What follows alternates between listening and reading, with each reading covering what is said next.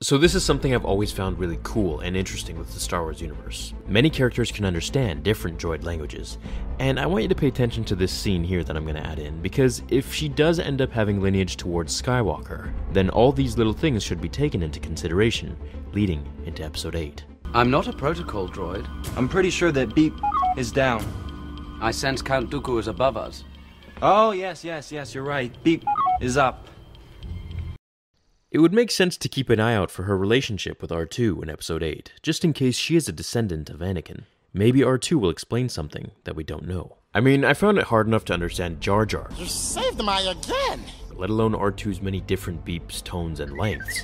While I can cover the droid language in another video if you so wish, today's video, we're going to refer to the Force Awakens novelization and Star Wars Rey's Survival Guidebook for just how Rey speaks droid, and Wookiee for that matter. It seems she understands BB-8 so easily, without any effort at all, as if it were her native tongue.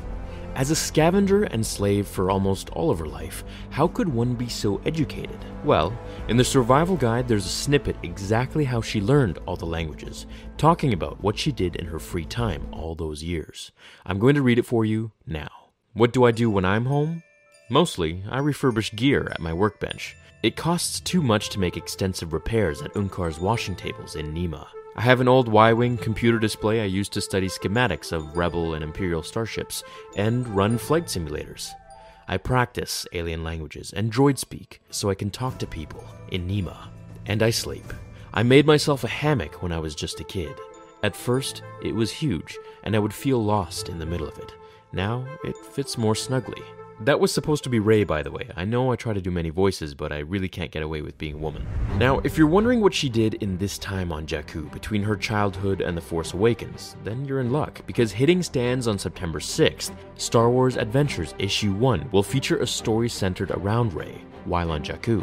Now, we all know Palpatine was hiding something very secretive on Jakku, according to the Aftermath novels, which we still have no clue what it is yet. So maybe we'll find out in Episode 8, or in these comics that are coming up. Either way, you can count on me to cover the information as usual. It seems like Rey can pretty much do just about anything at this point.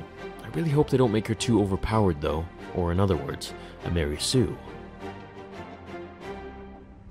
What do you guys think of Rey's character in general? What are you looking forward to the most in terms of Rey for Episode 8?